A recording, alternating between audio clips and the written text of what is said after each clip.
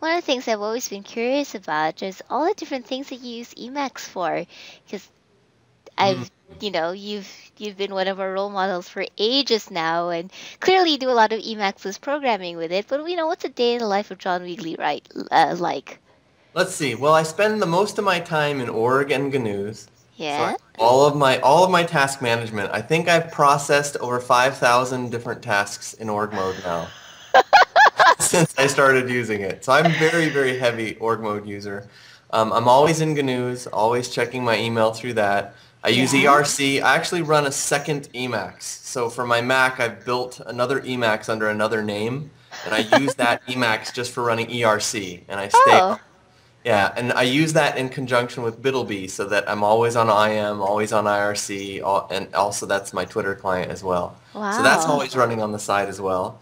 And I Huh. spend a lot of time then in eShell, Yeah, of course. all the programming modes. Most of my day work is in C and C++ when I'm not hacking ELISP. Uh-huh. So why do Uh, you keep your ERC in a separate Emacs? To minimize distraction or just well, because? when I'm hacking on Emacs, I end up needing to restart it quite Oh, often. yeah. Many times a day sometimes. Mm-hmm. And that's because I never know which definitions, sometimes you change a definition from a function to a macro or vice versa. Yeah. And then you don't know which other definitions you have to reevaluate in order for them to inline the new Ah. definition. Yeah, And so rather yeah. than have to figure that out all the time, I just restart Emacs.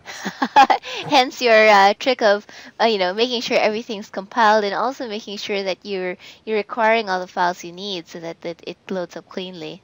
Yes, I just recently fixed a problem in my .emacs, and I discovered that compiling it was not giving me any speed benefit. Oh. I I thought compilation was what was making my Emacs run so fast, and it wasn't. It was that I was loading when I was running a non-byte compiled .emacs, I was loading things I didn't need to load. So when I fixed Ah. that problem, which is now fixed in my .emacs repository, Emacs still loads in just over a second, but without doing any byte compilation in my .emacs. Yes, I must definitely be doing something wrong because my Emacs takes a while to load. How long? I don't know. I tried using the profiling thing, and because I'm using the Emacs starter kit, it didn't get very Uh, deep. But I'm thinking, as it feels like 10 seconds or so. It takes a while. yeah. Um, yeah, so I can't really be bouncing it up and down like you do. So okay, so you do a lot of Emacs, list programming. Naturally, you're on ERC, you're on, yeah, and you're doing your C and C++ development. Are there other like really weird things that you do that people wouldn't expect Emacs to handle? Let me think. Well, I use it to play chess online. Yeah, there's so many games in it. It's like I play NetHack and Emacs, so Yeah. pot kettle black here. Yeah. I use it to look at databases. Oh yeah. Yeah, I use it. Let's see. I of course use Tramp to edit not only files remotely but also local files through sudo, Oh so that I yeah. so that I can edit them. Yeah. Um, let's see, weird things that I do in Emacs. Oh, and a mode I forgot to mention is that I use Git for all the version control that I do. Oh, absolutely. And so Magit is a mode that I just basically live in. I mean, for Oh. any project that I'm working on, the Magit buffer becomes the home buffer for that project. Uh-huh. And I'm constantly looking at that buffer to see what work I've done, what should be committed now. I haven't made that a big part of my workflow yet, but I've heard such good things about it. Yeah, it's a very nice mode. I use it in conjunction with the built-in VC mode of Emacs. Oh yeah? So if I'm editing a file and I really quickly want to know what have I done to this file, I'll do Control X V tilde to get the, Mm-hmm. or Control X V equals, I mean, to get the diff of the current file. But if I want an overview of what have I been doing, what have I been touching, I'll go to the Magit buffer and look at the status. Mm-hmm. I guess you version control your org files too. Do Yes. what do you what do you do to manage? Like, how many org files do you typically work with, and how I do you manage all have, that? I think I have 8, but the thing is, all of my active tasks exist in a single org file. The Yeah. other 7 org files are all archives. Ah. So I have an archive file for every project, even though the live project lives in the main to-do file. That way, Mm-hmm. when I do an org search, it's only at that time that it loads in all of the other org files to do the search. Ah. I need work to be as quick as it can, since I'm just basically always modifying tasks and adding tasks to it as the day goes on. That could be it. I've got like a humongous org file, and org refile takes a while trying to parse it. So Yes, it does. It does. yeah, yeah, Yeah, okay. I use Dropbox to synchronize my org mode files to my iPhone because I use org mobile. Oh yeah, And yeah. another interesting tool I have found is that there's an app for the iPhone called Dropbox, which lets you take a voice note and then it puts it in your Dropbox. And then I've changed, I have an org mode hook so that whenever I open my org mode buffer, if there is an audio file in my Dropbox box, it will just pop up dear Ed and show it to me, meaning, you should listen to this and add this as a note to your org mode now. That's awesome. That's like if this and that on steroids. Yeah. So because, all during the day, new tasks are coming in. They're either Yeah. coming in by ideas, by email, by web pages. I have a key binding I use in Emacs. Since I don't use meta-m for anything else, meta-m is my make a note key binding. So whatever I'm at, if I hit meta-m, it'll make a capture, an org capture, and it'll link it to whatever I was on when I did the capture. So if I was on an email, it links it to the email. Well, there's a tool for the Mac called Quick Keys, and Quick Keys lets you rebind things globally on your system. So I've made it so that meta-m works anywhere on the system and tries to be intelligent as it can. So if I'm looking at a web page in Chrome and I hit meta-m, it'll take me to Emacs, pop up the org capture buffer, and then put a link over to the web page that I was looking at. So is that using org protocol or just quick keys? It's not using org protocol. It's just using quick keys. The only thing quick keys is really doing is it's switching over. And then I use AppleScript from Emacs to talk to Chrome and get the information. I actually use AppleScript quite a lot for many different things, but using AppleScript from Emacs is something I do often. That's pretty cool. What are some of the other AppleScripty things you do with Emacs then? Let's see. Well, I don't like to keep Dropbox running all the time because it takes a lot of background CPU. At the end of a few days when I look at my process list and I look at total time in the kernel spent by all processes, Dropbox is usually number 2 behind the kernel itself. Yeah, And it that's does a little show up egregious odd. to me when I'm only using it once in a while. So I have AppleScript so that in org mode when I say go get my mobile tasks, it fires off, it starts up Dropbox, waits a half a minute, and then stops Dropbox. So it's just running enough time to do the synchronization. And of course, I use that async module I told you about last week to do that work. Wow, it sounds like you got it quite integrated into the other things that you use in your Mac. That's Oh, fantastic. absolutely. Yeah, the Emacs is the center of my entire environment. So It's amazing. It's just, being able to glue all these bits together and make things work. That's incredible. What are some of the things you wish you could glue together? What is the John Wiegley to do, to code some point in the future list? Well, I would like it if Emacs had an FFI, a foreign function interface, so that I could talk directly to databases and to other things. I know that there's a fork of Xemacs that can communicate directly with Postgres, and something like that would be nice because there are some systems that I work with where it would just be faster and more efficient if Emacs could talk to those systems directly instead of me having to communicate with them over a process. Yeah. That would be cool. Yeah, or like embedding a Python interpreter or embedding a Ruby interpreter so that... Oh, yeah. I mean, come on. Vim is extensible in a couple of different languages now, isn't it?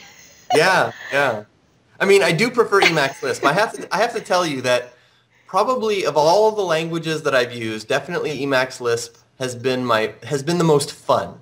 I won't call it the best language out there because it does have its downsides and it is a little bit slow. I mean, I can't use it for most general tasks. But it's fun because you see results immediately, the debugger is easy to use, the documentation is great and completely available at the tip of your fingers.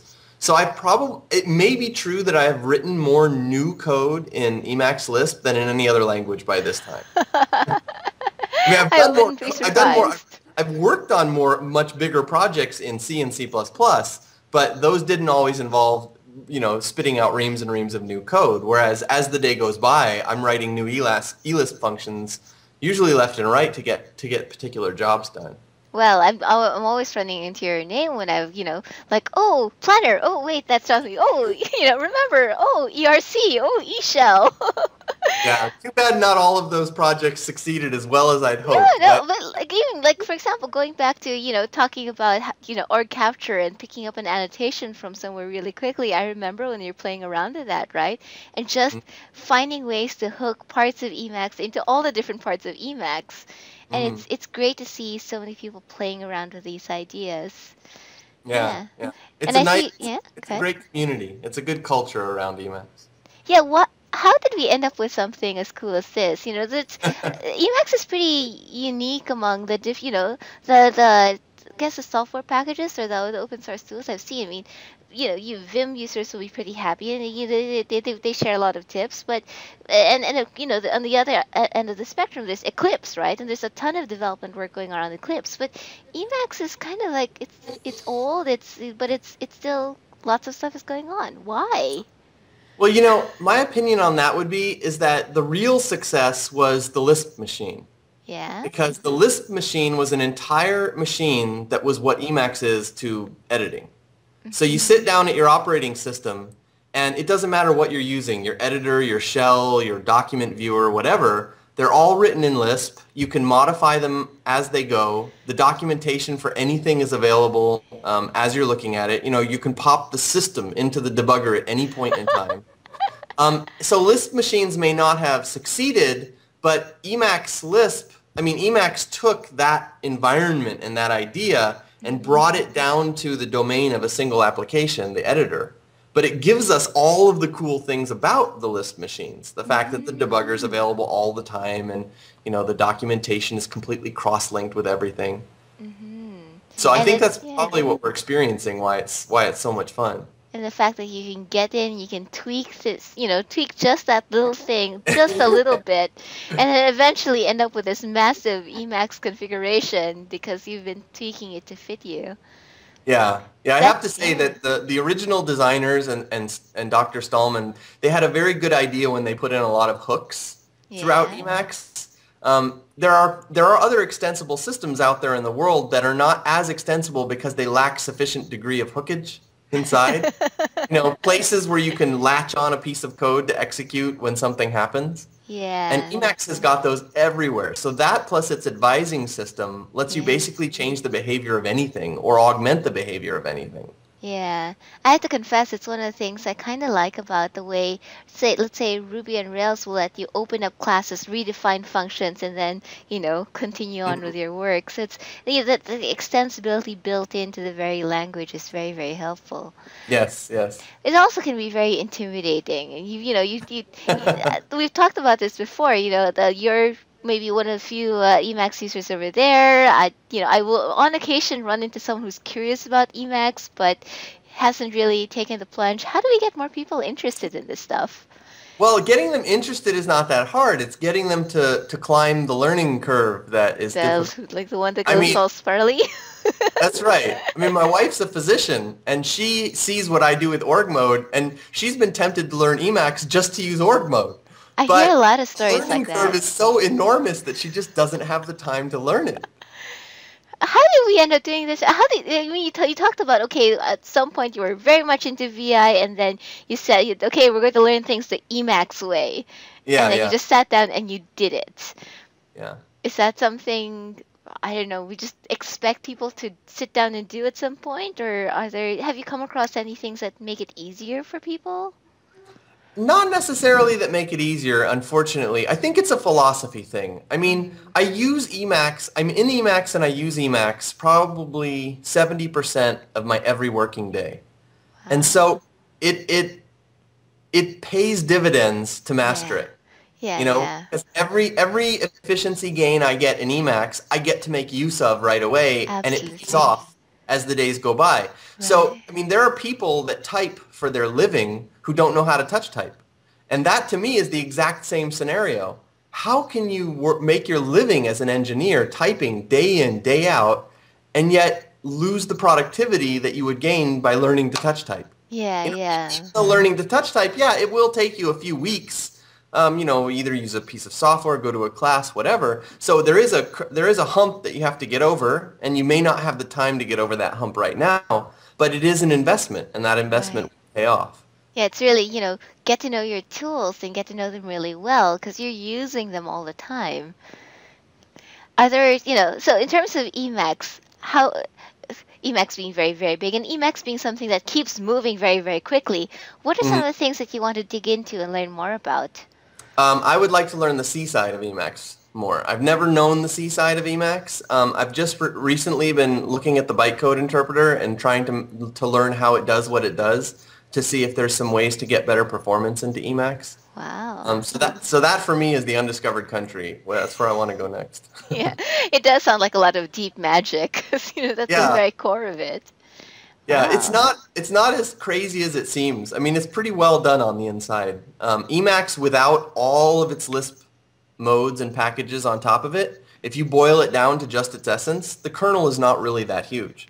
It's a very, very small, very tidy, simple thing. And of course, there are places where it has some rough edges that could be smooth, but it's nothing like what people think of as Emacs. They think of this kitchen sink application that does absolutely everything. Well, that's a lot of the Lisp core, Yeah, yeah. this stuff that goes around the little kernel, whereas the kernel is very kind of tight and small. And Huh. I want to know more about that because anything done in the kernel, of course, affects everything else. Well, if you ever get around to doing one of those annotated source code with notes and all that stuff, I would definitely read that. I hear you're kind of on the on the hook for eShell documentation or whatever else people would like you to write. But that's true. There's a reason why the eShell documentation was never written. This would be a whole different discussion, but I have some misgivings about what kind of world the GPL would create if it was everywhere. Mm, Because I do a lot of my programming as a hobbyist, but I have to make money programming as well. And the yeah. way to make money through software is usually to sell it. I mean, Mhm. otherwise, if you make money only through services, that never takes off. If you Mhm. make a piece of software and you license it, it can take off and it can start Yeah, making money for you. yeah. You don't have to work Passive. to earn every day. Yes. Yes. And then you can use that time that To you now make more have free stuff. because it's paying you, yeah, to make more software. If the Yeah. only income you ever made was based on services, then, you basically have to be working all day long, and when would you ever get your hobby coding done?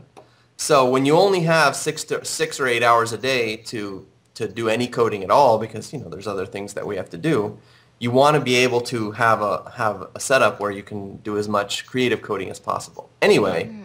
so since the GPL's view of the world is that you get paid through the services, you get paid through the documentation, when I released eShell, my thought was, okay, fine, I've written the code is in the GPL, so it's freely distributable, I can't charge anyone for it, but if they want services around eShell, then they can pay me for that. So I have always told the community that if somebody wants to step up and pay for it, I'll write the eShell documentation. But Mm. that's never happened. How So if does the community doesn't value the eShell documentation Yeah. enough to pay me to do it, then why would I spend the time that I could be spending coding to write it? So do you know like what kind of bounty system we have or something like that for a couple of people, for lots of people to say, okay, I want to pitch in so and so much to eShell Yeah. documentation. Do Yeah, we or a have one? Kickstarter project, for example. Oh. That'd be cool. You've been an awesomely prolific Emacs Lisp programmer, so it'd be Well, interesting it's for more that just that I've been doing it for so long. It's been 18 years now since the first package I wrote that was 18. submitted to Emacs. Yeah. I know you were just a kid back then when I was writing Align.el. I was 10. I've Yeah. used Align.el. Yep. Being made when you were 10. But are you seeing a lot of other young people also get interested in this kind of stuff? Oh, sure, sure. I mean, it's basically, if you're not going to be using an IDE like Visual Studio or Eclipse or something, Yeah. Emacs is still one of the two great editors out there. It's either going to be you go with Emacs or you go with Vim. So Yeah. it still pulls in new people all the time. Yeah. Yeah. Because there's just so much, and then once people start customizing it, they get sucked in. And as you said earlier, there's a lot of interest in Emacs as well from the non-technical side of the world, Yeah, writing scientific papers. sure. Sure, we're getting a lot of new users just because of org mode, nothing else. I I know. emerged. So how many years ago was that? It's maybe uh, some time ago, and now it's just grown to this massive thing where people are writing their research papers and they're doing their data analysis in org babel and Yeah. having stuff come out. It's literate programming writ large. Yeah, yeah. I started using it in 2007, and I think it was a couple years old by then already. Yeah, yeah. And I tried to drop org mode a couple times. I was thinking, there are sexier looking apps for the Mac. There are apps that have better and tighter integration with the iPhone. So on two different occasions, I left org, converted all of my tasks over to a different program, used that program for a few months, came back to org, and I always felt happy to be back in org. I What don't do know you, what it is about it. It's just, it looks right. It feels right. It's got the right balance between how finely you can enter and manipulate the information and how like coarsely you can look at it at a glance. Other applications that I used, I don't know, there was just something about them that I wasn't getting the tasks done. I would put all the tasks into the application and then I'd be excited about it for a few weeks. And then after a couple months, I just wouldn't look at them anymore. I would that's know that the tasks were in it, but I would never do anything about them. that's Whereas because in, yeah. Go ahead. whereas in org mode, the way I use org mode, I use it like a day planner so that every task that I intend to do is scheduled for a particular day. And so I'm rescheduling tasks and moving them to new days every single day for years now, and it just never has felt like a burden. So there's something that org does right. Well, there's the hack that you told me about the other time where you change your window size and so you're watching it shrink as you finish your Oh yeah, task. yeah, So yeah. it's I little fit it to the window. yeah, yeah. Little motivational hacks that you can do because you can play around with the tool itself. I remember when I was trying to learn through flashcards using flashcard EL, I rigged it up so that it would tell me a joke using fortune every time I got something right. It was either that or show me a cute, cat picture from the files that I've Uh-huh. saved off. I can has cheeseburger. But, the fact that you can hack it to do all sorts of crazy things, that's Sure. incredible. Yeah, Yeah. I yeah. just started playing around with its ability to view PDF files It can be because what? yeah, you can use Control X, Control F, and just open a PDF file, and you'll see it in your Emacs. It renders them page by page as PNG files, and then uses the image viewer, the Image Magic extension built into Emacs 24 to show you those pages. Which is Oh, that's useful to me really. because I'm often looking at a language specification at the same time as I'm writing code, and it's kind of nice to have it in another buffer the way I would have Emacs documentation. I I can look at the C++ standard now and have it just be in another buffer. so how did you come across this new capability? Because I didn't know about this. I think I ran into it accidentally. I think I was in DIRED mode and I hit return on a PDF instead of hitting bang to open it. And then all of a sudden there it was, and I was like, wow, I didn't know Emacs could do that. So it's basically for people who want to learn things, just do random things in Emacs. Yeah, although if you're going to do random things in Emacs, take notes. Otherwise, you'll never know how to get back to what you found. Well, that's what the lossage buffer is for, isn't it? Yeah, the lossage buffer can be a bit hard to read, though. Or what's that execute extended command or whatever the thing gets back you to. Yeah, Yeah, so I did find on Emacs Wiki a mode called command log, and it keeps in a oh. very readable form every command that you use. I definitely have to pick up this habit of yours of just reading the entire Emacs wiki. Yeah. Do you That's have how a I started learning. You ask about how people get over the learning hump. Well, I'll tell you yeah. what I did. Back in 1994, when I started really wanting to know Emacs, what I did was I printed out the Emacs manual, which at the time was, I think, 700 or 800 pages. And it was just single-sided paper. I probably killed a small tree doing it. But I brought that stack of papers over to my desk and I put it on the side. And at the time, my machine was slow enough that I was often waiting for builds to finish. So what I would do is while whatever was building on my machine, I would pick up the top page of the Emacs manual, I'd read it, and then I'd throw it away. You know? And I just did that over a several weeks' time. I ended up reading the Emacs manual in all of this dead time I had waiting for compilations to finish. Oh And my I made that a gosh. yearly habit for about the first 4 years, just to constantly refresh my knowledge of what's in there because it's such a massively huge environment. But it helped. It helped. So my story is that I've used Emacs Speak to synthesize the Emacs manual so I can listen to it while walking around. That's cool. Oh, Yeah, great. and I actually, because I was reading my mail off news at the time, right? So you Uh, could use Emacs Speak to read your mail and all of that Sure, stuff. So sure. it's you find all these ways to cram information to your brain. I would be up for listening to more podcasts, or I see people are coming out with books as well. So there's the org mode book. That might be another way for you to do it, right? You write your documentation. You say here's a book that you can buy, but then it's very speculative work, I suppose. Yeah. Well, there's probably a there's Actually, speaking of other things that integrate into Emacs, thank you for writing Ledger, by the way, because I still run all my Ah, finances sure. with it. I have no idea where I'm going to find an accountant who understands Ledger. So who knows if That's our biggest problem right now. I know. Well, so either if we put together a Kickstarter or whatever, so that you end up writing a manual, and then accountants all over the world will be, oh my gosh, this is awesome. Or I just find a way to deal with QuickBooks. Well, Ledger does have Kind a of back and manual. forth. That was one I wrote the Yeah, yeah, manual yeah. for. Yeah. It's also not GPL. There you go. So there are ways for you to work around that.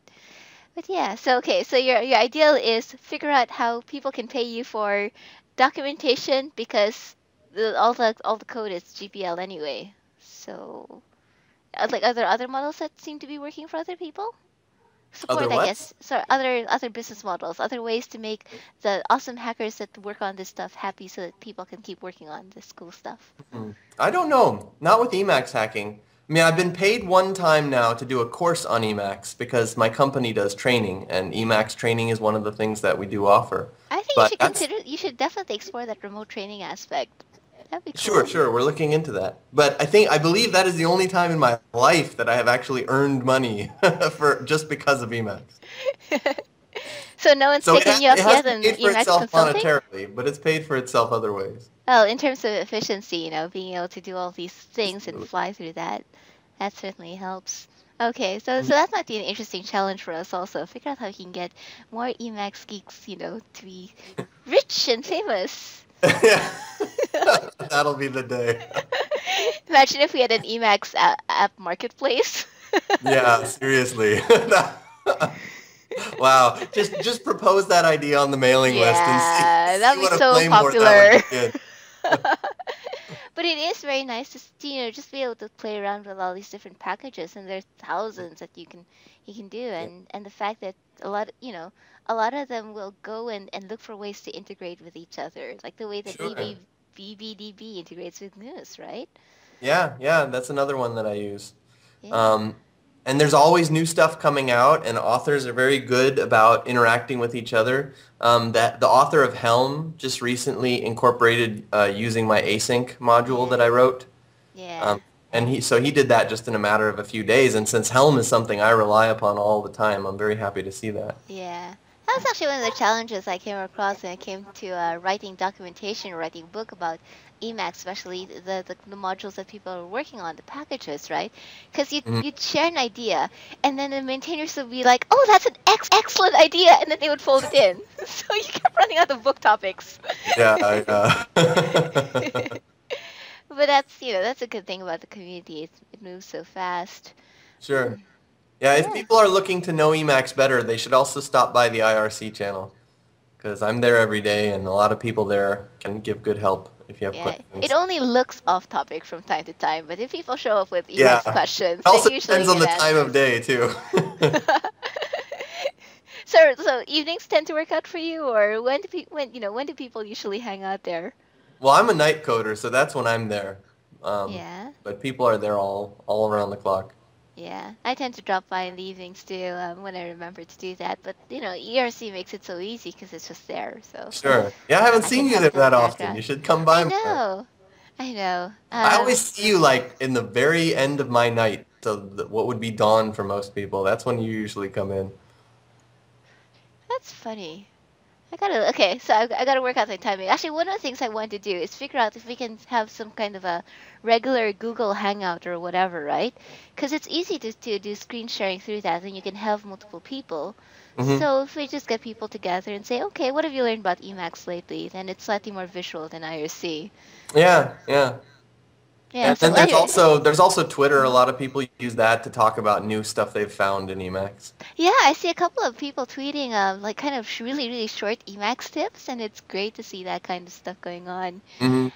I remember people used to have Emacs tips in their email signatures as well. So all the, all these little ways to kind of increase randomness. I guess because Emacs is so huge that Yeah, if you just find little ways to say, oh, hey, there's this new feature or there's this interesting command over here, who knows, it'll spark. yeah, yeah. There's Oh. just too much stuff, too much good stuff. So you'd recommend that if people are new, that they should check out the IRC channel, Emacs Wiki, Yeah, of course. go through the Emacs tutorial first. Oh, yes, of course. Then stop by the channel, read the Emacs manual, pick something you want to accomplish with Emacs and Mhm. sort of focus your learning around making that happen rather than Yeah. taking on the task of trying to swallow the whole thing right up front. Yeah, and it seems like people easily divide into, okay, you want to do programming, check out the Emacs wiki pages in the respective languages, Yeah, yeah, good enough place to start. And then if you want to do text editing, oops, or subspecies research paper editing or whatever else, then there are pages for that too. yeah. And there's Mm. always more stuff out there than you're aware of because I've been trying to make myself aware of everything that's out there and I keep running into new stuff on a daily basis. Just yesterday I found JS, which lets you interact with the JavaScript interpreter inside of your browser as a REPL. Hey, Yeah, so you can connect to Firefox and then be manipulating the web page through an Emacs REPL using JavaScript. Isn't that crazy? that is pretty crazy. But I can see That, if I were doing web development, I can see that that would just be invaluable. yeah, yeah. That sounds cool. I will go have to check that out. There's and then you also mentioned a couple of other Emacs blogs like Mastering Emacs, and Yeah. is that one syndicated on the Planet Emacs yet? I don't know. I'm not sure if I have. See, I aggregate all of my feeds in GNUs into a virtual group, so I'm Yeah, never yeah. aware of the actual source of any feed. I just get presented with one group that has all of the current happenings in Emacs. Hmm. Someday we should totally get your OPML and kind of Uh-huh. cross-reference it against everything that's syndicated there. That's true. Just Actually, that wouldn't be a bad project. Is to maintain an OPML file of all of the Emacs feeds out there in the net. Because I would love to keep my list updated. I went through and I did a search through Gween to see all of the feeds it had syndicated, which of yeah. course is not all the feeds that are out there. Oh And yeah. I did that 2 years ago, so there have been new feeds since. Mm-hmm. Okay, so definitely, I'll take that as a way to as a to do and see if Planet Emacs and we'll have all these things or maybe who's that in charge of it? Was it Edward? I think Edward O'Connor. Yeah, that's right. Uh, That's right. So yeah, anytime you find a new feed also, add it to Gween. And then that way yeah, anybody who goes to the Gween server with GNUs can just like do a search for all groups matching Emacs and yeah, then yeah. subscribe to them all. So with Green, when you reply, does it get posted as a comment too? I have never replied to anything in a Gween server, Yeah, I so I guess it. have no idea what it does. Yeah, it would be tricky to make it that smart. It would be Yeah, cool, but it would be tricky. sure, because there's so many blogging platforms and some require authorization and some have CAPTCHAs and Yeah, it yeah, would be a little bit tough. yeah. I Well, really thank Lars for setting that server up because it allows me to digest a lot of news about Emacs in a very short period of time each day. what else are what are some of your other massive amounts of information? How do I deal with this sort of tips? Hmm. You mean like just coping with data overload? Yeah. Whether Oh, it's in terms of programming or news, as you mentioned, Green is your way of handling RSS, mail. How do you filter? well, I use virtual groups a lot just to aggregate so that I'm not overwhelmed by a huge number of groups that have lots of unread messages. I'd rather have Mm-hmm. fewer groups with more messages in them. And then I Mm-hmm. use GNU's very handy adaptive scoring Oh ability. yeah. Yeah. And actually in my .emacs repository, there's a file called my GNU score, and I've Yeah. codified everything related to my scoring configuration in that file. So if you want to use the system that I use, that's the file to get. But adaptive scoring basically allows me to go into a group, and then if I see a thread there that's not interesting to me and I don't read it, I will Yeah, never yeah. see that thread again. So all of my Mm. groups only ever show me either threads I'm currently reading or new threads. I don't have to wade through stuff I'm not interested in anymore. I mean, it's not that it just downscores it. It doesn't appear at all. So Mm. that's a good way for me to cope with the thousands of articles per day that get downloaded to my machine because I'm only reading maybe 40 of them at best. So that's one good way to cope with the data overload. I'm trying to think. Yeah. I've never found anything that had the kind of scoring that news has. It's like, I wanted in everything, I wanted with Gmail, I wanted with all that stuff, but Yeah. come on, get with the times. Yeah. Well, even though I receive my email at Gmail, I suck it down to my machine with fetch mail and I put it into a local Dovecot server so that Yeah, GNU's yeah, will sway over it. yeah. The other good thing that's valuable in coping with data overload is just structure. Structure is really the key to everything. And when structure gets too big, then you just need metastructure. As long as you have some way to get to the thing that you need to know when you need to know it, but your top level view, the thing that you're thinking about in your mind is always small, then it doesn't matter how much information that you have. I have a directory. I stopped deleting things that I downloaded a few years ago. I started having enough disk space that I just keep everything because you never know when you're going to want it again, and you never know when that version that you had isn't going to be on the internet anymore, et cetera, et cetera. So I have a Yeah. giant file server that I built that just accumulates lots of information. So there's a directory in my home directory called Archives. And Archives now has about 450 gigabytes of files in it across millions of files. And there's files within files, and it's just an enormous amount of information. But the way that I manage that data overload is just by structure.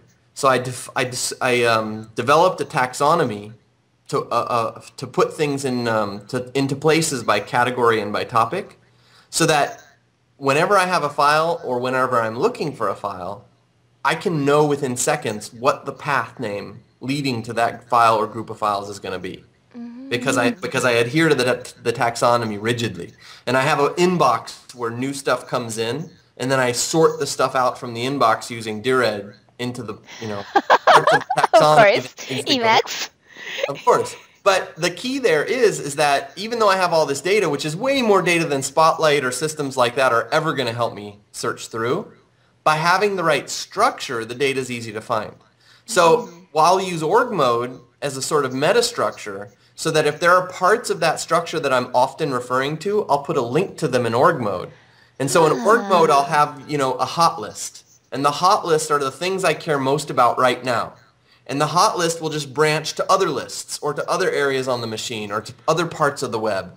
But you want to keep the hot list down to a reasonably small amount, so like 10 to 20 items.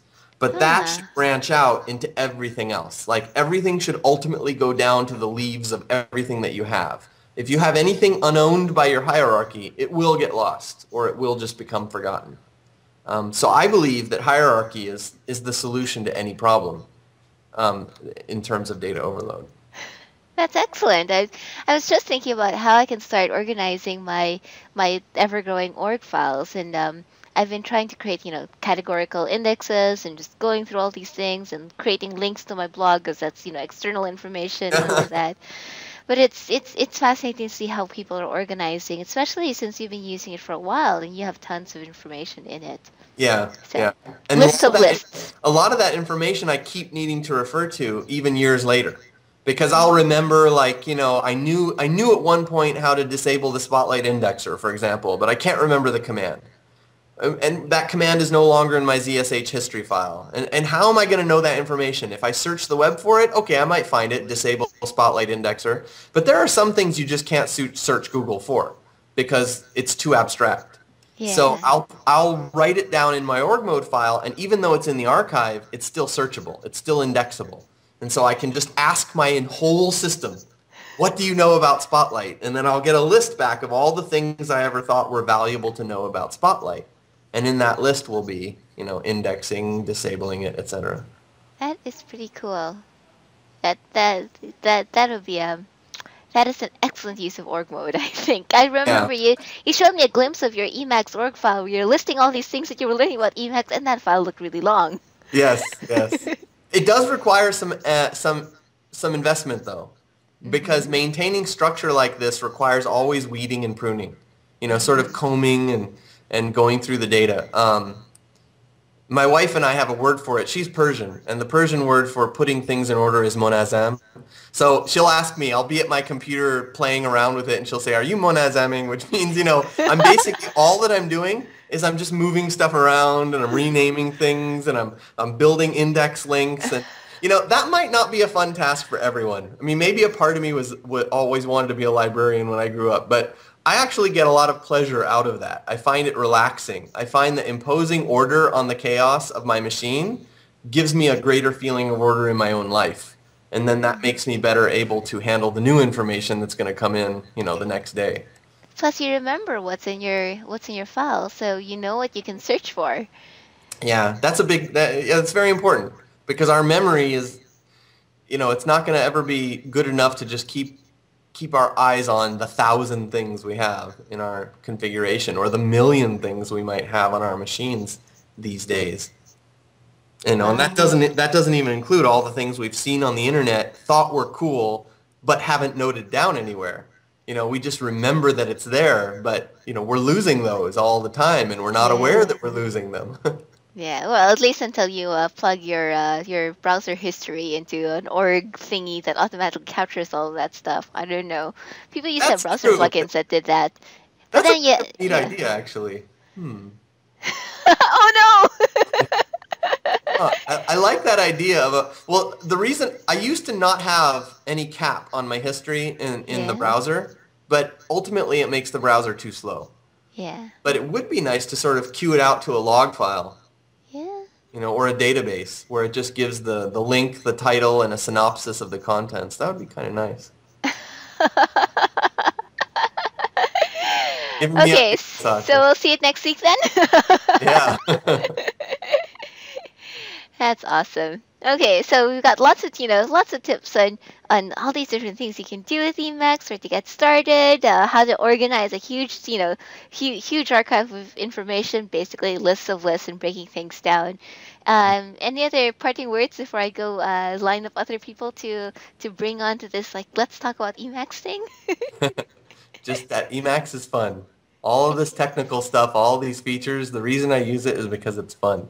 It is. It's a lot of fun, and it's even more fun because you get to bump into. Well, I get to bump into people like you, and the Emacs community is so awesome.